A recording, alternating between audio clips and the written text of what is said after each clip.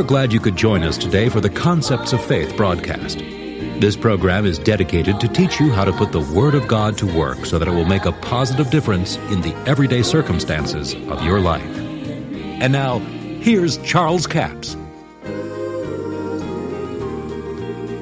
And here in this prayer, in Ephesians, the 3rd chapter, verse 17, says, that Christ may dwell in your heart by faith, and that ye, being rooted and grounded in love, may be able to comprehend with all saints what is the breadth and length and depth and height, and to know the love of Christ, which passeth knowledge, that ye might be filled with the fullness of God.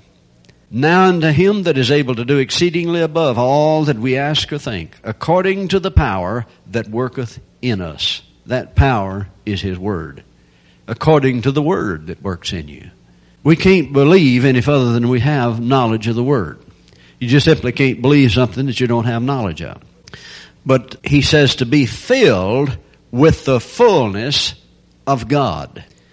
Now we talked about it in the other session where Paul said, you're the temple of the living God. And as God said, I will live in them and walk in them. God wants the body of Christ to be filled with the fullness of God. And then he goes on and says, unto him be glory in the church by Christ Jesus throughout all ages, world without end. In other words, this covenant that God has established between himself and Jesus will last forever. We have a new covenant established on better promises. Thank God Jesus is the guarantee that it'll work. He is the surety of the new covenant. That means the guarantee that it'll work. And thank God it'll work. Now, we're there in Ephesians. Let's just go on into the 4th chapter here and start with verse 4. There is one body, one Spirit, even as ye are called, and one hope of your calling.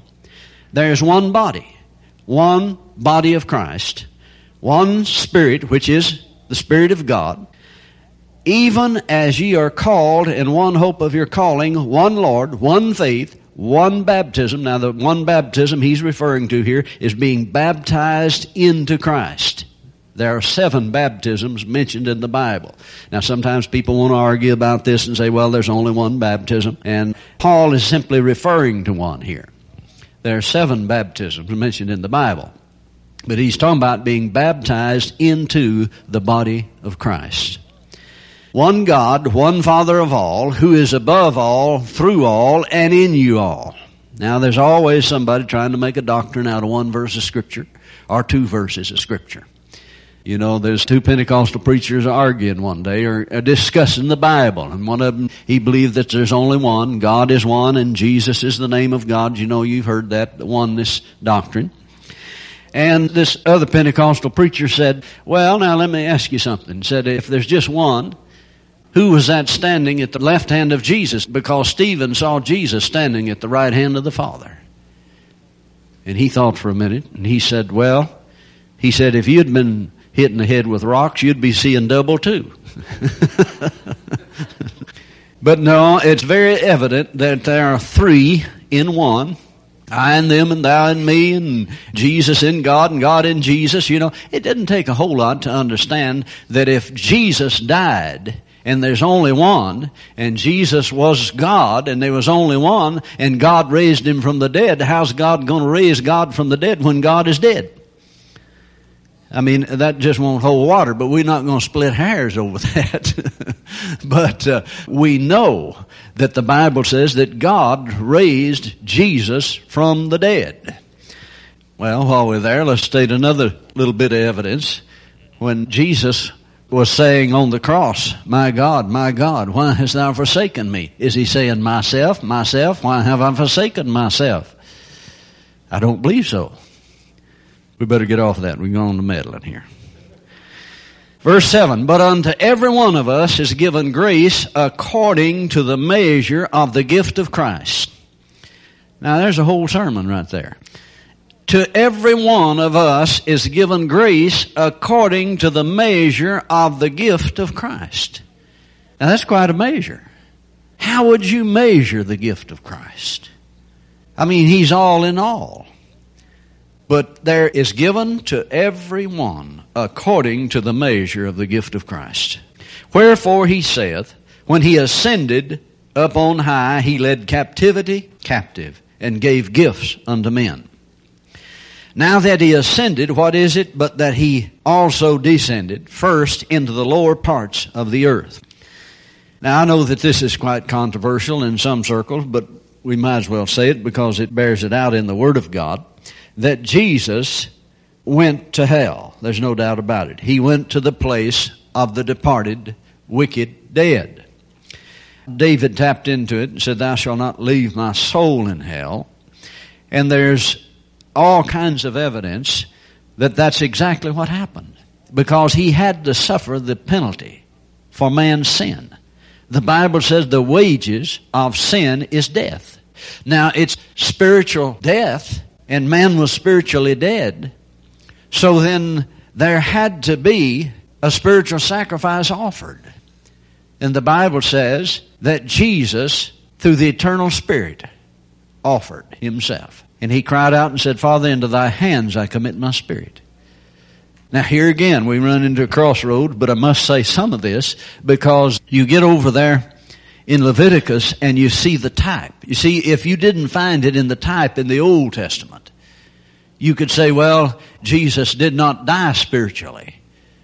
But man was spiritually dead, and there had to be the penalty for it, and the wages of sin is death. Now the wages of sin is not physical death, it is spiritual death. Jesus had to die spiritually to redeem spiritually dead men. Paul said in 2 Corinthians 5:21, for he who knew no sin was made to be sin, that we might be made the righteousness of God in him. He became sin. The very fact that the serpent on the pole represents Jesus is that he became sin. Now, you know, there's people that'll argue with you, and they have had some of them to say, well, you're just saying that Jesus sinned. No, Jesus did not sin. He was the Son of God. But if you get over into Leviticus and read the 6th chapter, and I believe the 16th chapter of Leviticus, talks about the two goats that represent Jesus. The two goats, the scapegoat and the sin offering, is a type of Jesus. And when you read Isaiah, the 53rd chapter, you find out that it says that he died deaths. Two, not one. One goat in Leviticus was brought in for the sin offering and was killed. But then the priest that offered the sacrifice laid both of his hands upon the live goat that was called the scapegoat, and confessed all the sins of Israel upon that goat. Now I see people say, well, Jesus couldn't have become sin because sin is a personal disobedience. But no, he received sin. So here you see the type in the Old Testament where the priest that offered the sacrifice, after the first goat was killed, he went out and laid his hands on the second goat and confessed all the sins. He put the sins on that goat. And then that goat was released into the wilderness, into a place of separation, or a place not fit for habitation. And that's what death is separation. It's a type of Jesus bearing our sins away from us as far as the east is from the west. And he had to bear it. Well, when Jesus hung on the cross and he cried out and said, my God, why hast thou forsaken me? Jesus was looking into and speaking of what was about to take place. Now, I've taught this two different ways. But when I first started teaching it, I taught it like everybody else taught it. That's when Jesus died, spiritually there. But if you notice, Jesus, after that, said, Father, into thy hands I commit my spirit. Now, here's what I want you to see. In Leviticus it says that the priest laid both hands upon the goat. This is the only place that it mentions him using both hands. And Jesus said, Father, into thy hands I commit my spirit. So this is where, after Jesus died, he committed his spirit unto God. And God laid all the sins and iniquities of us all upon Jesus. He's the only one that could do it. He was the one that offered the sacrifice. You remember what Abraham said? He said, God will provide himself a lamb. That's exactly what he did. His Son. So the scapegoat is no doubt a type of Jesus bearing our sins away. After the first goat is already dead, Jesus bore our sins. He made a decision to bear them, and he died physically, then he died spiritually. And God raised him from the dead. Over in Hebrews, the 2nd chapter, it says, he tasted death for every man. Now I ask you, did Jesus taste physical death for every man? If he did, then no man would have to die physically. But he didn't taste physical death for every man. He tasted spiritual death for every man. I'm sure it's quite controversial with some people, but I'm going to mention this here, that if you have any questions about what we've talked about, order the book, Authority in Three Worlds, because we don't have time right here to go into the whole detail, but it will prove beyond a shadow of a doubt that these things are true and that Jesus bore our sins. He became sin. He did not sin, but he became sin. Now, let's get back in Ephesians, the 4th chapter, where it says that Jesus, now that he ascended, what is it? But he also descended first into the lower parts of the earth. He that descended is the same also that ascended up far above all heavens, that he might fill all things. Now, before I leave the broadcast today, I want to remind you that our book offer this week is book offer number 7504. It's called Your Spiritual Authority, 180-page paperback. It's $11 plus $4 postage and handling. That's a total of $15. Now, here are some of the chapter titles in this book. Chapter 1 is Man Under Authority. You need to understand you're under the authority of God, but you have dominion through the Word of God, speaking the Word of God in faith. Number 2 is in His image. You're created in the image of God. Chapter 3, Dominion through Words. Chapter 4, Keys to Understanding the Bible. Now, if you don't understand the first 3 chapters of Genesis, you're not going to operate in the great faith the Bible talks about, in ever-increasing faith. The key is understanding the keys to the Bible. Number 5 is Noah's covenant. Number 6 is Abraham's covenant. Now, it's important to understand that God made covenants with man.